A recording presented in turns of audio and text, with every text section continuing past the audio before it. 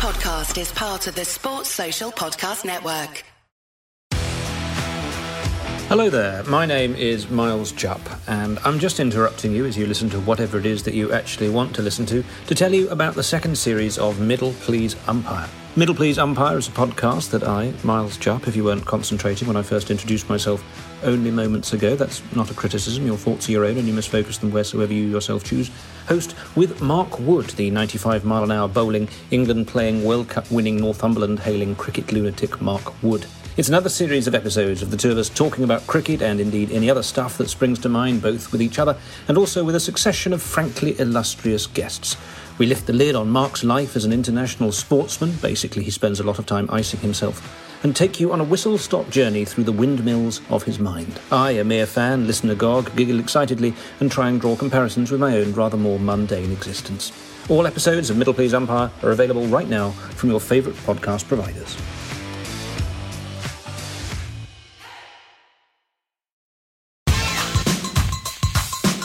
Hello and welcome to another episode of the Whistleblowers Podcast. I'm your host, Mark Smith. I'm here as ever with Martin, Big Daddy Grits Gritton. Hello, Martin. Hello, Smudge. It feels like ages since I've spoken to you. Or maybe just a lot of football's happened in between. No, I'll tell you what it feels like ages, Martin, is that we're doing a much, much later show in the week this week. We're recording this on a Thursday, so it's pretty heavily skewed towards a preview show, Martin. It's no longer reviewing last weekend. That's too long ago. I don't even remember what happened last weekend. Just tapping so it's all about this weekend. Looking forwards. Yeah, new audiences. Let's hit them. Yeah, why not? And also joined as ever by Gareth Dobson. Hi, Gareth. You'll be pleased to know we're not talking about last weekend as your pathetic team of slugs lost at Wembley. I mean, you can only lose if you try to win. Well, that's the name of the show sorted for this week. Perfect. It's a big weekend of football, as it always seems to be at this time of year. Biggest game of the weekend. It's still got to be United-Liverpool, hasn't it? This is still, despite the fact that United are pretty much sorted for top four and that Liverpool aren't chasing for anything more than a potential fourth spot, this is pretty much always the biggest game of any weekend they play on, isn't it, Grits? Yeah, definitely. Everyone looks out for it. Still one of the few derbies that seem to retain some of its edge.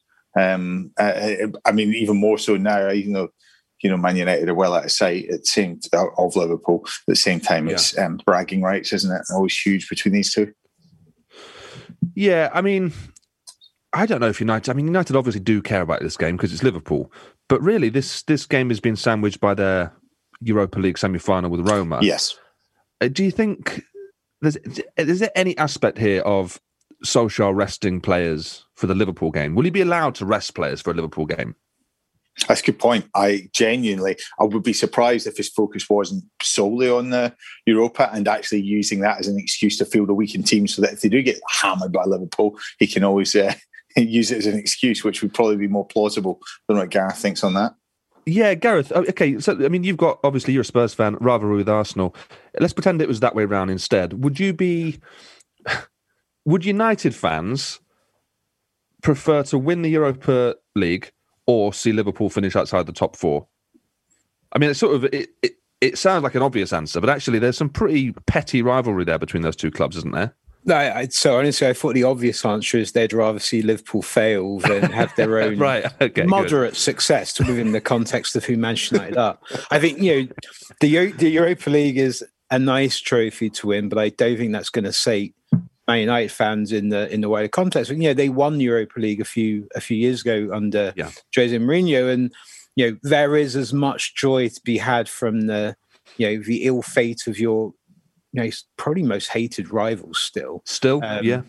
And I also think that this is where you have some, a manager like Solskjaer does tap into that. He's so embedded in that Manchester United history now that I can't actually see a way where he doesn't try to put the mockers on Klopp and Liverpool. And, like you said, bragging rights is still a thing. And it's also, I think, about setting a marker for next year. They're going to be looking at Liverpool as a team who's going to be pushing them for the title and for a top 2-3 spot. So I think that Solskjaer puts quite a lot in these psychological victories if they can get one. Yeah, United currently 13 points clear of Liverpool, a huge swing on this time last season. if Liverpool don't get a result here, Grits, is that it for their top 4 chances, do you think? You would suspect so. I mean, they're not coming into it with particularly glistening form, are they? I don't think. But they've got a nice run of fixtures afterwards, is all. They do. I mean, I don't know what a nice run of fixtures is anymore for Liverpool. I'll tell you. I'll tell you what these ones are coming up, and we can work out if that is actually a nice run or if it's full of banana skins. So after United, they've got Southampton at home, West Brom away, who might be down by that point, Burnley away, and then the dreaded Crystal Palace, as if you're a Liverpool fan, taking out this season 7-0 away. That's a game you don't really look forward to. But that, on paper, looks like a pretty decent run-in, doesn't it? It does. If I was playing for those teams, though, I'd say the same thing. I'd go, we got a chance to beat Liverpool there. We've genuinely got a chance to just get under their skin, because Liverpool in most of these games have looked like a dominant team, and then the fragility of them is always really appealing to the opposition. It's like, we just have to pick the scab on one of these things and see what happens. And it's been, and that's why it's been quite enjoyable for the neutral, but obviously heartbreaking for Liverpool fans, I would imagine. You'd imagine, yeah. I mean, and actually those teams I've mentioned there, they're exactly the sort of games that they've been losing this season, isn't it? I mean, Southampton at home, last season's a banker. This season, you probably fancy Southampton in that one. Yeah, you probably definitely. fancy Palace at Liverpool. I mean, at Anfield, it's been an absolute bloodbath this season. Gareth, I asked you a sort of what I thought was a weirdly obvious question a minute ago. Here's another one for you, G. Jurgen Klopp, he's safe, isn't he? There's no doubt, there's no issues here with his future at the club, is there? No, I don't think so from Liverpool's side. Given the tumult of the last few weeks, I think the last thing they're going to do is blow up their project. I guess the one thing you look at is the Dortmund situation, where it feels like Klopp himself was the one who decided to walk away when he felt that, he'd taken them as far as he could go, or maybe he was just quite burnt out. And, for those who didn't follow, what happened was, after these 3 or 4 runs of titles, Champions League finals, they, got very close to finishing in the bottom, 4 or 5 at one point. They were sitting firmly in the relegations over a long time. It did turn out, I think people felt that they just had this extraordinarily unlucky season, but, in terms of goals that should have gone in just didn't go in. It was the craziest thing. There's, scientific studies have been written about it. Essentially, it was like the sort of reverse XG black hole that year for the Klopp. But the upshot of that was he did walk away. I think it was quite mentally fatiguing. And, I know we all talk about how, his teams press so hard and, managing a team like Liverpool must be psychologically quite draining. So, perhaps if Klopp feels that the rebuild job is too big and, he can't meet the expectations, maybe he thinks about it. But I can't see from John Henry's side that they would look to change things. I mean, also, I don't know who you bring in. It feels like so many big clubs have chopped and changed manager in the last year. I'm not sure how many of these, managers are currently free and available. It feels like a lot of the big slots have kind of been taken. Well, Spurs have found that out, haven't they? We'll talk about Spurs later on, but there's just not that many available managers of, of a certain caliber, if you like. And the one with the best record in Jose is now no longer really. He's not really employable as a football manager in the top division in England, at least. Let's talk about United, Grits. From a striker's point of view, it looks like Cavani hasn't quite made his mind up yet on whether he's staying or not. First of all, how impressive have you been with him, given that he is the age he is, given the amount of games he's had on his legs over the last 12, 15 years, whatever it is, and given it's a brand new physical league? How impressive have you been, and how can they replace him if he doesn't stay? I think the way he's impressed is the fact the impact that he's had when he's come on. That shows you a player that has the right attitude. He's come on and made a difference in games. He shows passion, and people spoke so highly of him at PSG, and just in terms of his work rate and his ethic. I mean, he must be good to have around in that regard, but he's not a long-term solution. I mean, you look at. I was just thinking this. Harry Kane. Imagine Harry Kane at United. I mean, imagine it was City, but sorry if I've jumped the gun on this one. But no. Sorry, Gareth. But Harry Kane going to United, it's just like teams are crying out for that guy down the middle that can do the job that he does, and he just makes the players around him better, and that's what Cavani would probably he would be happy to say that he would be a bit part player. If you're in a top 14, you know, it's hard to be a first name on the sheet if you're a striker. But you just look at, is it worth it? Because they must be paying him astronomical wages. He's got the hair of a very rich man. Wealthy hair. Yeah, you know, when you're on holiday. Yeah, really luxurious. When you're on holiday and there's like there's a guy and he's sat in the bar and he's got a sort of shirt open a bit and he's got lovely long hair and you go, I just know that this man is at minimum trillionaire. Gareth. So by the pool, he'd be wearing like a sort of leopard print posing pouch. Smells fantastic. It feels like we're going off track a bit with the show today. But yeah, no, by all means, let's write a porn film about Edinson Cavani. Gareth, obviously you wouldn't want to see Harry Kane go anywhere, I wouldn't have thought. But, you know, you've got a heart, you've got a soul, you understand that he should be leaving the club. Where would you least like to see him go? Least like to see him go would obviously be, as a Spurs fan, another London club. It does feel that, you know, I don't think he fits the remit of maybe Guardiola. I'm not sure he's the sort of mobile striker that I think he likes. Although, you know, he has, you know, Guardiola's been playing a false nine recently, and he's been playing, you know, people like Foden and Sterling and that sort. And, you know, and Kane has shown this year that he can be effective while dropping deep. I don't think Kane would like to be signed as a false nine, strangely, but it does feel that the most obvious one is Manchester United. They will spend money on older players, which is what Kane will be classed as going into this summer when he's 28. And, you know, he's a number 9, and you can see, you know, Solskjaer fetishizes that.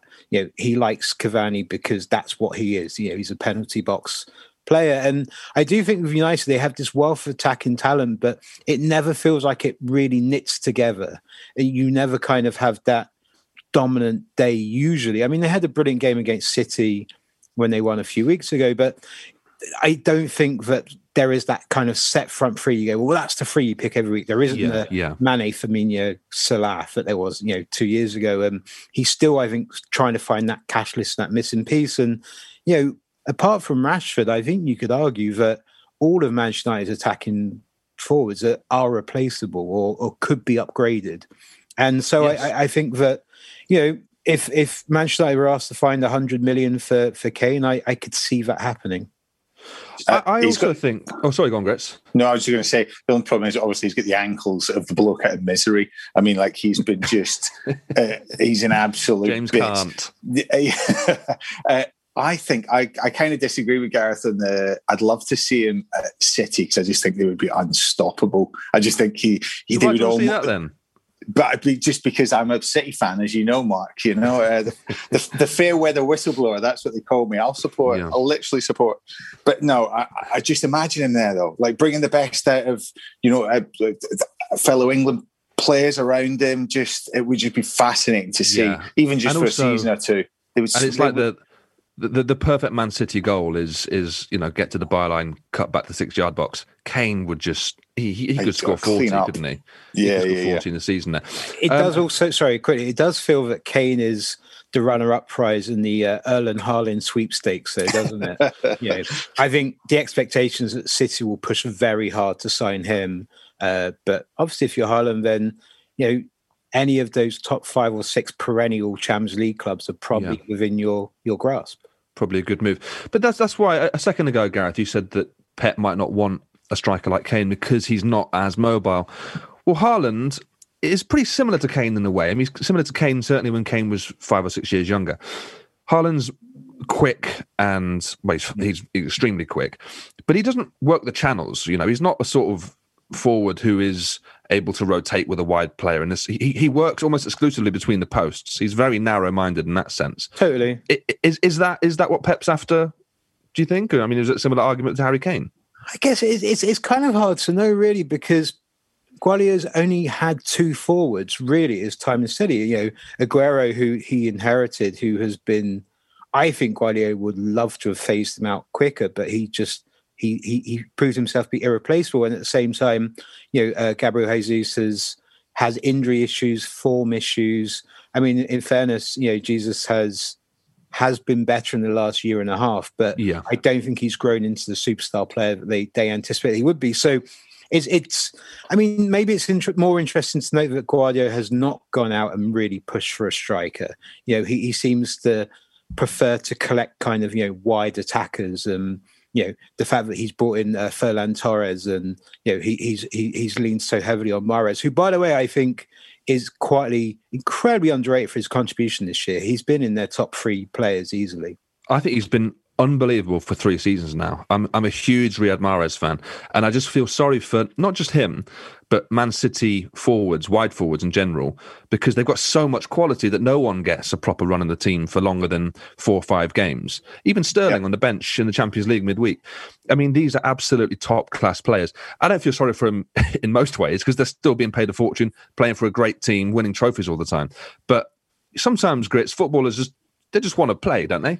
Absolutely. And also what comes from playing regularly. I mean, you talk about who could, Jesus, as a striker, you could have Ings down the middle. If you played him every week, Ings would get as many goals as maybe Harry Kane at City, just because you could put a quality striker. So you have to put your eggs in kind of one basket. Unfortunately, Pep just doesn't do that. And obviously it stood them in good stead, though, because you look at the other teams around them that perhaps suffered more injuries for their forward players. When you've got a player like Sterling that's out of form and you can just glide through it and just get away with it, it's really interesting. It's working. Yeah. I think that's the big exclusive from the show today, is that Pep is doing a good job at Man City. I think, is that what we can take away from this? Yeah, and to me, I love the idea. One day, you know, Guardiola goes, who can I... What's the famous play about turning the sort of the woman into the sort of lovely debutante? Is it My Fair Lady?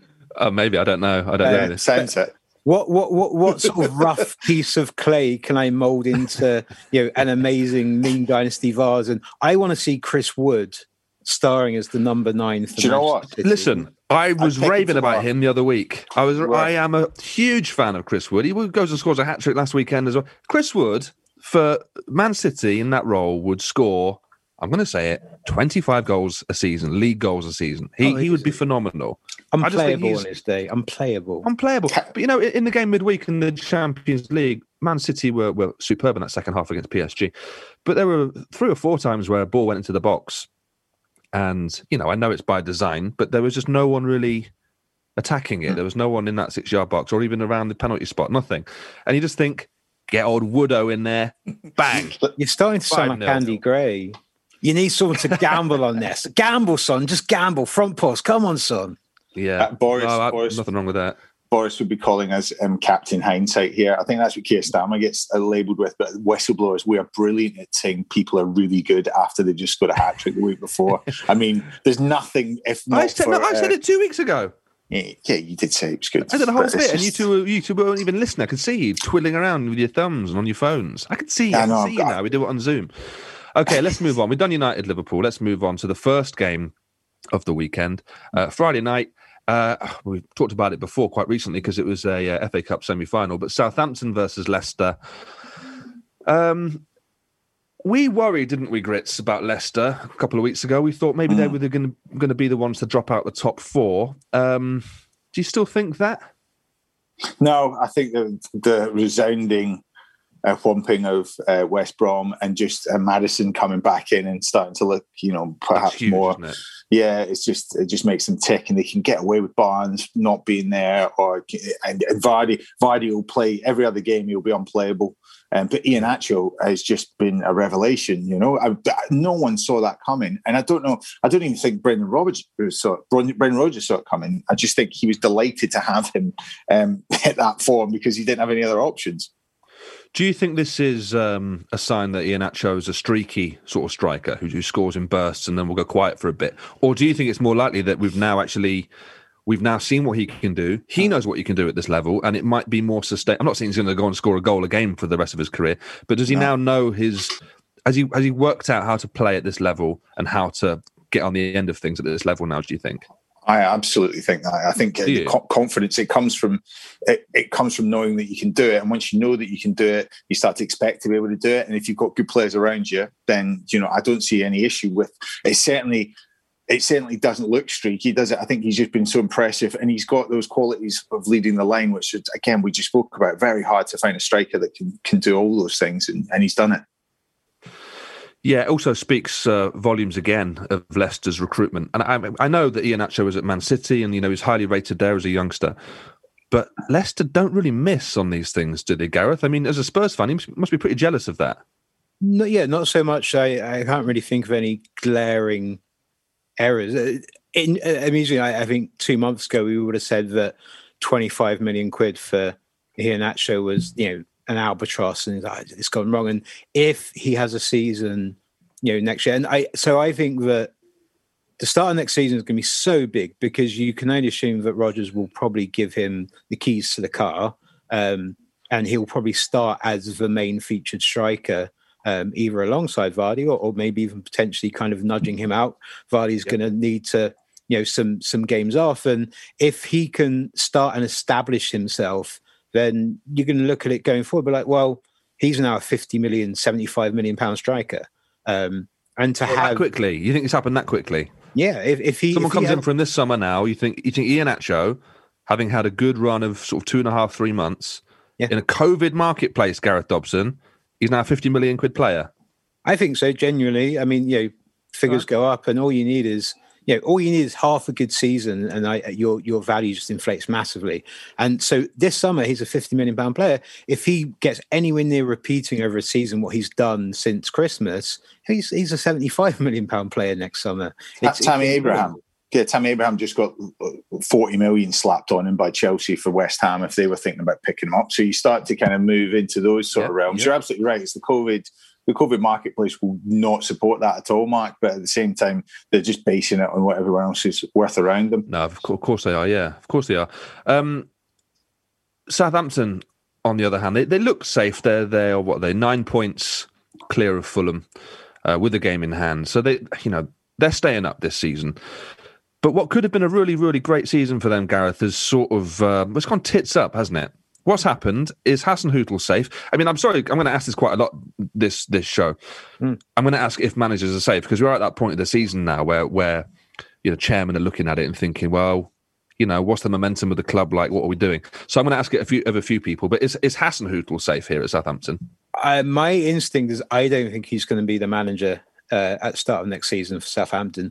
I wonder if Southampton are actually quietly hoping someone's going to come in for him and take him away. I mean, obviously Spurs. So I could see that. I mean, we can do a whole Spurs chat in the second half about managers, so don't tread on it too much, but feel free to. There's a couple, Nuno is the other one. I think if you want a program building manager, someone you can be like, here's the kids, here's some players we want you to improve, then, I know he's had some terrible games, but he's had some really good games. And I think if you look at Southampton's squad, he's probably improved most of them. He can point at someone like James Ward-Prowse and just say, I've made you an England international. You are essentially the new version of David Beckham. He's the Audi David Beckham, but he has certain similarities and qualities there. That's appealing. But I do, Southampton don't keep managers that long. Most time it's because people come and take them away. Because they move up. Yeah. But the way that the Southampton club is built, it's built around having an infrastructure and bringing a manager in to coach those players. It's maybe more of a coach than a manager. So I wonder if they get some twitchy feet and start thinking about it. So my instinct is one way or the other. I don't think he's going to be there this summer coming. Grits, do you agree with that? I think Southampton Leicester is the Spurs apprentice job. So whoever out of these two, I reckon you got your next manager. Let's get in the second half and talk about it. Yeah, all right, good idea. Yeah.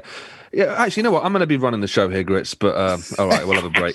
We'll have a break. After that, we'll talk more about Spurs. Talk about who the manager might be, and some other games coming up this weekend. See you in a minute.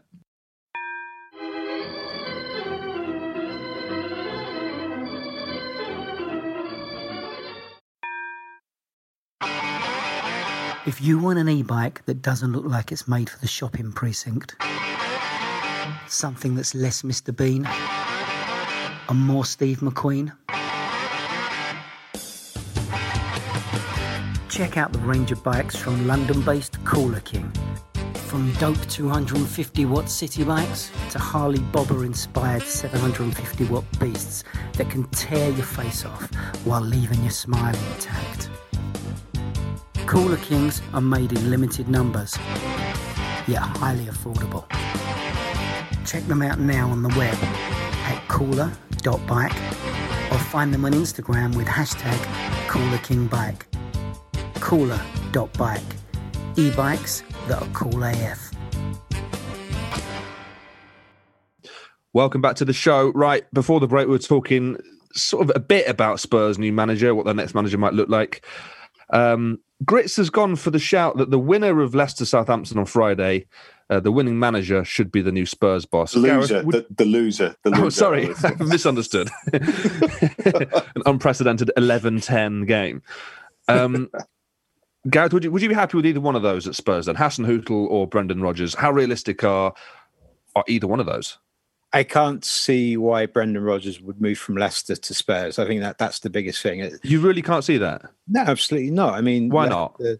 Because I'm not sure Leicester have much less money to spend than Spurs do. I think he's in a much more stable environment, and I think he probably will feel that his board and his chairman are a lot more friendly to him than maybe dealing with Daniel Levy.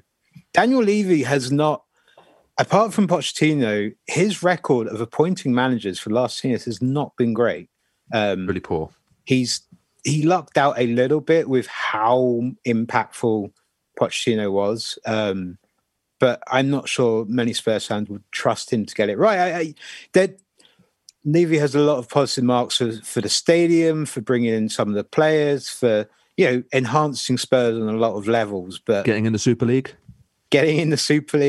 Last British team out, as far as I can tell. So, we won that one. But I do think that, if you're a manager of a team who are performing better than Spurs, which Leicester obviously are, then I think you have pause to wonder how it's going to go. And I suspect that, I do think Nuno over at Wolves is possibly the one who's going to look at. I mean, it's on the continent. I mean, after Julian Nagelsmann unfathomably chose Bayern Munich over Spurs.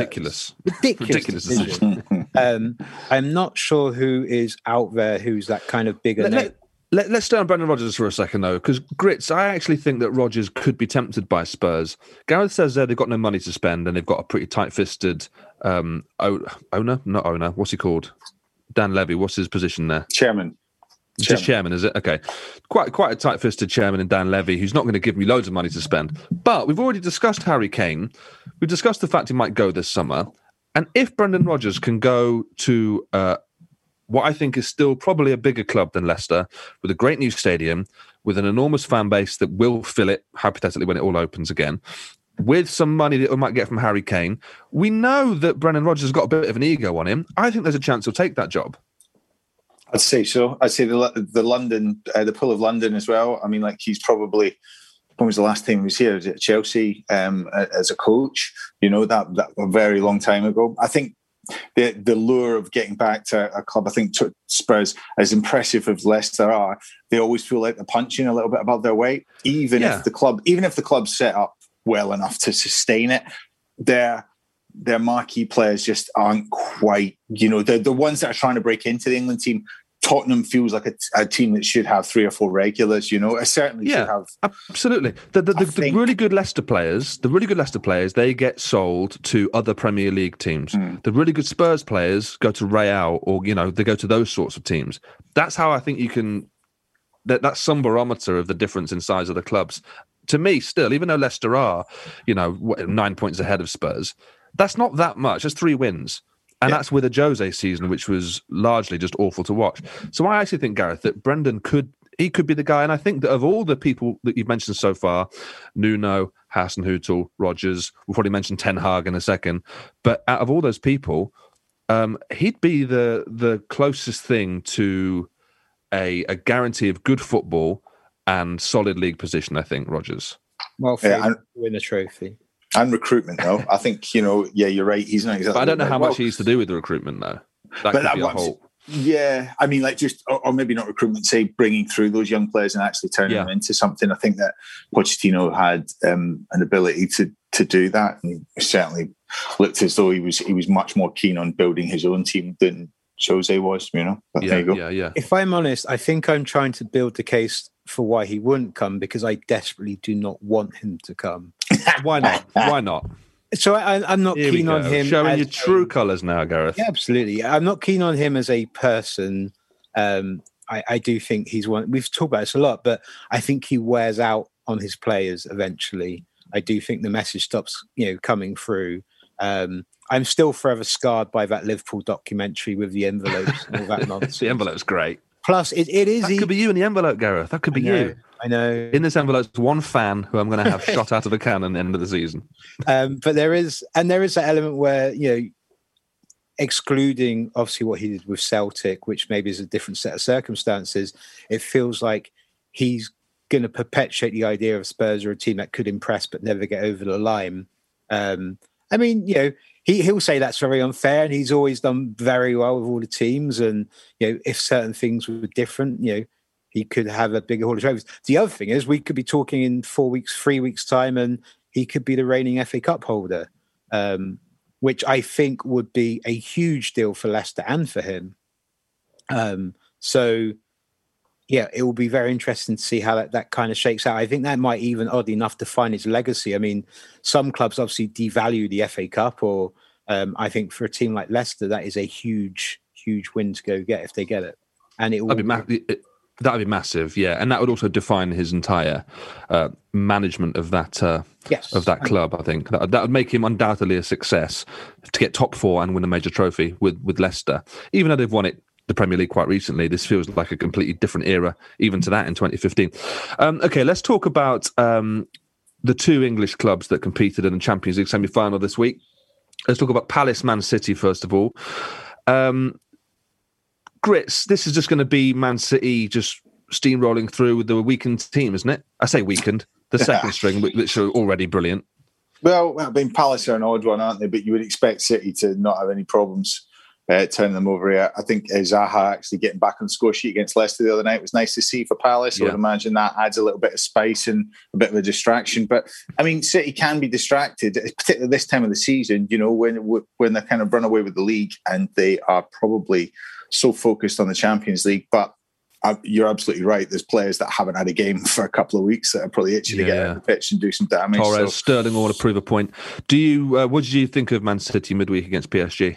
Oh, incredible, weren't they? They were just so good. That second half performance, as good as, just thrilling to watch. And also to see that the best of the Premier League go up against, so-called best teams in Europe and just show them what they can do. And it's kind of, you almost feel that little paternal pride, especially I did as a Man City fan. So, it was great. Yeah. Were Man City brilliant, Gareth, or were PSG a bit underwhelming in that second half? Were they overwhelmed by Man City and underwhelming themselves? I think Guardiola was brilliant in terms of the changes he made in the second half. PSG played very well in the first half, and it did look like City were hanging on a bit. And Guardiola made the decisive changes, and then I think City were quite ruthless, and they took advantage of their opportunities. The only question is whether they should have pushed for a third goal after the sending off in the game. And it's 1.5 goals if you want to get into the semantics of away goals, but it's not an insurmountable lead, especially obviously with a team as good as PSG. But I do think that City get credit for how they came out in second half, and especially Guardiola has been accused of outthinking himself in the Champions League and almost obsessively tinkering and second guessing his own sort of natural game plan. And this time, this year, they seem to have much more sort of purpose of clarity. They seem to really know what they're doing. And I think maybe that fact that there was almost the identity crisis he had halfway through the season when he said, I don't like my team. I don't like the way we're playing. I'm going to have to, change it all up. And he's done that. And I think he's probably now so kind of committed to what he's doing. He's not going to change it for the rest of the year. And I think this might actually be the year where they win it. And especially if I can't see them not beating Chelsea or Real Madrid if they get to the final. Despite the FA Cup game? Despite the FA Cup game. The FA Cup game, Guardiola won't admit it, but he basically rested and, he put it down on the list of priorities. I think the Champions League is something else entirely different. The one thing I'd be concerned about if I was a Man City fan like Martin is that they beat PSG and they were excellent second half, but they didn't really create that much. I mean, the goals were, the first one was one of those lovely balls in from De Bruyne, and the keeper can't move until it's gone past the last man's head, right? So and it's ended up just going in. You wouldn't count that as a chance. The second one is a free kick, which the wall is disintegrated on. And they didn't really go for the third, like you say. So I wonder if that's one thing that they'll be a bit concerned about in that second leg, because I can't see PSG not scoring at the Etihad. I agree. I do think there is very much, a tie to play for in the second leg. It's not cut and dried, but this is the cut and thrust of the Champions League. In theory, there shouldn't be 10 opportunities a game. Paris Saint-Germain have tightened up a lot this year. The crazy Helter-Skelter game against the Bayern and the prior semi-final last year. I think they're a different team now, and that speaks a little bit to Pochettino. I think it generally speaks to the way that the team is set up. They brought in Danilo, and they've got really good, solid holding players, and they're all working a lot harder as well now. So it doesn't surprise me too much. They're a bit more compact. They're a bit less kind of free roaming and expressive, and they've realised that the whole team doesn't have to go and attack, because all you need is two players of the quality of Mbappe and Neymar, and you give them the ball. You have quick counters, and they're deadly still. So it doesn't surprise me they didn't have that many chances. It's more a case of the opportunities they had, they did take advantage of. Yeah, they didn't need to open up and try and be more expansive, did they, once they had the two goals? Okay, let's talk about Chelsea-Fulham. Chelsea midweek grits. I thought that they were, in that first half in particular, Chelsea were very good against Real, and yet Real Madrid just showed that they know what they're doing at this level. Like, even with a half-strength side, even not playing that well, Benzema still pops up and scores what was a lovely goal and keeps them very much in this tie. Yeah, you've got to take your chances against them, haven't you? You've got to put 2 or 3 on them and then just make them disintegrate. And unfortunately, if you put one, Pulisic was just sensational for that first half. It's just such a transformation for him. But I find it interesting. These like we were saying about City versus PSG, the Premier League teams they just do look a lot sharper and a lot more dominant than their European counterparts at the minute. I don't quite know what it is, but you're absolutely right that Real will find a way to get back in it. But I could see City steamrolling PSG at home. You just get the feeling that something crazy could happen, and I very much think that Chelsea could do the same to Real. I think playing Chelsea is probably Man City's worst nightmare in the final, because I think. Yeah, I think they got in their heads at the FA Cup. I know that you're absolutely right, Gareth. It doesn't mean anything, but it kind of does, because I think this City team and Tuchel will be the perfect boss to kind of put some thought into it, and if his players turn up on the day, because there's no pressure on Chelsea. Chelsea are the no-lose gamble at the minute. It's like, well, you take a punt, and they've been there before. They've got, as a club, it's not such a big deal that they would be in a Champions League final. They've been in it a few times, right? Yeah. It's different from Man City. Like Gareth said, this is the biggest thing Man City want to win. The biggest thing that they could possibly imagine winning, as it is for most clubs, but this will be the first time it's happened. Now, if we think that Pep is someone who sometimes does overthink things, as he has done in previous quarterfinals, and he didn't so much in the PSG game, but he has done in the past, ramp that up to 11 for the final against a team managed by someone who's so tactically astute as Tuchel, who's got so much strength and depth in attacking positions. I think it is Pep's worst nightmare as a potential final. And by the way, I think there's going to be Chelsea Man City in that final, and I think there's going to be Arsenal United in the other one. All British affair for the second time in 3 seasons. I just got a feeling, Grits. Why do you think it is though, Martin? You mentioned a second ago that the English teams seem to be looking sharper. I mean, what is that? Do you agree with that, Gareth? I mean, because I definitely think that Grits is onto something there. They do.